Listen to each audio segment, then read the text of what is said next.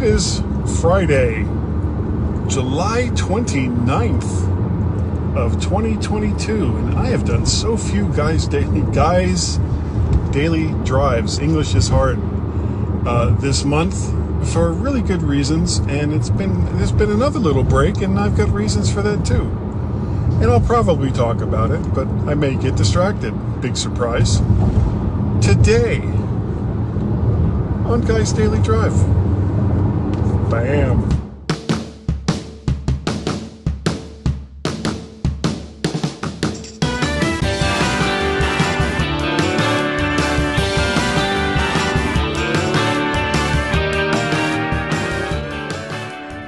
And good morning. Welcome to Guys Daily Drive.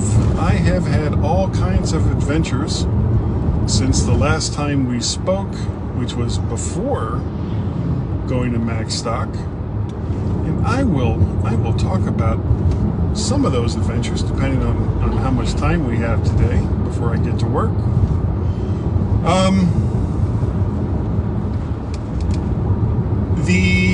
Getting to the airport was non-adventurous. Tracy took me and it was fine, not a big problem. I had prepaid for my bag and prepaid for my exit row seat on the plane, so that all went well. No problems with my right leg, as referenced by previous Guys Daily Drives. I was in the hospital for cellulitis. But that was all fine. None of that was really an issue. It still doesn't look great because it's, basically because it's swelled, as it's contracted back, the outer layer of skin is peeling off. So that's really attractive to have, like, bits and pieces of you slough off as you're walking. And just to make it even better, I wore shorts so everyone could see it, and that's fine. People just got a deal.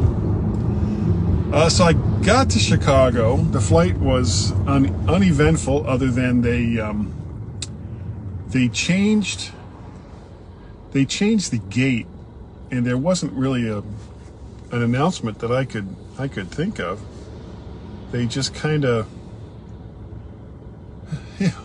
there was nobody at our gate, and somebody actually was like, "Well, are we supposed to leave from this gate?" And when we looked into it, it's like, no, not only were we at a different gate, we were at a different terminal. So we had to boogie on over to Terminal D from Terminal C at Reagan, which fortunately isn't that far. Got on the plane, and then just before we pulled away from the gate, we were already almost an hour late leaving. And just as we were getting close to where the runway is, everything stopped. And apparently some moron was flying a drone near the airport. So they shut the entire airport down. No takeoffs, no landings for like a half hour. So by the time that was finally done, we were like number 6 or 7 in the rotation to finally take off. And it's like, I really hope they caught that guy, and I really, really hope that they do terrible things to him, because that is such a stupid thing to do. Even assuming that you don't have bad intentions, that you're just an idiot flying a drone and you want to get shots of planes with your drone. Even assuming that was like your only purpose, it's still a really dumb thing to do. And I hope he got caught. At the very least, I hope that the drone got taken away or destroyed. But we will, what's this bus going to do? We'll see what's going on with that. But that's what I hope happened. Just people doing dumb things should face the consequences of those dumb actions. But I get into Chicago, and last year I had quite the adventure with Thrifty Rental Car, and it was not a good take. And when I was setting up the trip this year, I took Thrifty again just because they were the cheapest, and I kind of regret it because apparently everybody else took Thrifty because they were the cheapest. And so there was a really, really long line. All right, the bus isn't going anywhere. And when I saw how long the line was, it was like, oh God, never again. And this part of it is true. I am not going with thrifty car rental again. Especially to Chicago. There's, you know, and they had a lot of people. Well, they had the number of people that they could possibly have based on the number of terminals they had. But it's Chicago. We should have more people on based on the number of people that have already rented cars, so that you can move them in and out as quickly as possible. And they just don't seem to care. They just keep stacking people like boards in a home improvement shop, whatever that means. But however, the line went quickly, or at least it seemed like it did, not because of anything Thrifty did, but because I backed into this short, older African American woman by accident. And when I turned around and I was like, oh, I'm so sorry, she was like, no, you did it on purpose. But she was just kidding. And we spent like the next 45 minutes or so while we were waiting in line just chatting. You know, she'd lived in Florida for a while, so that always sets me off. And we just chatted about all kinds of stuff. And she was really, really nice. And I hope she got together with her family and had a wonderful time while she was there in Chicago. Such a nice lady. Other than that, the car I had was fine. It was a Ford Escape, which I hadn't driven before, and the seats, you know, Ford, you should really work on making your seats more comfortable. They were hard as a rock, and as it turned out, there is an adjustment for arch support, which is where it was really bad, and whoever had the car before me had just had it cranked all the way up against your back, and it was hard as a rock, and it just was not a pleasant driving experience. And once I found the control for it, which of course was, you know, part of the seat controls, I was able to make it a little better, but the seat was still almost no padding at all, and it just didn't feel really good.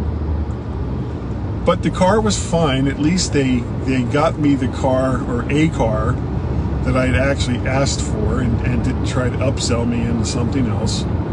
So that part of it was okay. And I made it to, or actually no, I'm losing my place here. I met up with Dave Ginsburg from In Touch with iOS, and we met at Lou's for a deep dish pizza, which I just love deep dish pizza, and I wish it agreed with me, but I had like really horrible heartburn that night. But you know, again, what are you gonna do? You eat spicy foods, especially at my age, and you end up having heartburn. So the next day was I mean, I got there a day early, so there wasn't a whole lot going on. Mike Potter didn't really need my help with anything, even though I offered. But I did go over to his wife's anime store and bought a book, and she gave me a bag of Japanese dark chocolate Kit Kats along with the book, of course. And they had a little new agey store where they sold, you know, significant rocks and tarot cards and all kinds of stuff. I bought Tracy a t-shirt while I was there. And that was pretty much all I did on Friday. Saturday, I met up with Mike and his family early and helped him set everything up as far as the video goes, because that was the job that I was going to do while I was at MacStock. I was in control of the video, and I was doing some switches between the cameras based on, you know, who was speech. And that was pretty much what I was supposed to do. Now I'm on this new blood pressure medicine. So late in the day, I literally, shades of Office, I literally fell asleep sitting there and missed like 10-15 minutes of someone's talk. But on the plus side, this was like the first time in a long time going to MacStock where I actually went and saw the talks, because typically I bring all this gear and I have it set up in the lunchroom and I'm tweaking it and all the rest of it, and I'm talking to some people, and I hardly ever get to see any of the presentations. Well, I saw them all. I saw them all this year. And it was a relatively small crowd based on some of the safety protocols that Mike had set up. Everybody had to be masked and everybody had to practice social distancing. And there were some people who didn't show up because they don't agree with those things, which that's their right, but it's also Mike Potter's right to set the standards for which people attend. And he was erring on the side of caution, on the side of health and safety, and I don't blame him one bit. So, hopefully next year things will be better as far as COVID goes, and we can do away with some of these protocols, but that area is still kind of a hot spot, so I don't blame Mike. He's doing what he can to protect the people that were attending the conference. And that's the responsible thing to do. So I'm almost to work, so I'm going to have to continue this story. So we end it on Saturday at the end of the conference. There was the get together that night at the Opera House Cafe, or the restaurant at the bottom of the Opera House, and that was fun. The food there is always good, and everybody got a little bit of everything, and it was quite tasty. I love going there.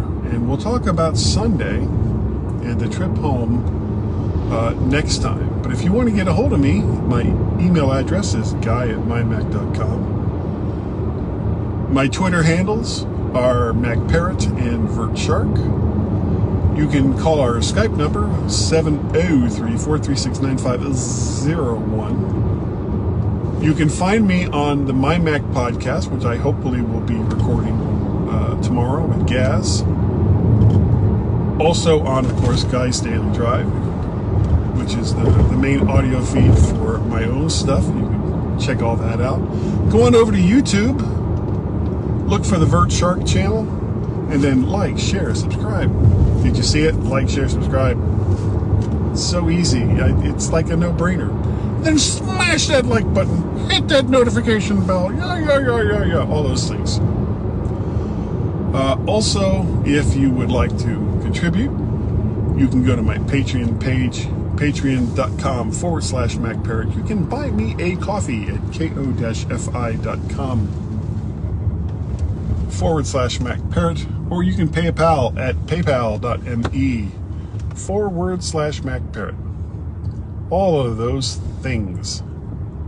And that is going to do it for today. Thank you all so very, very much for joining me on Guy's Daily Drive, and I will see all of you next time right here on Guy's Daily Drive. Bye-bye.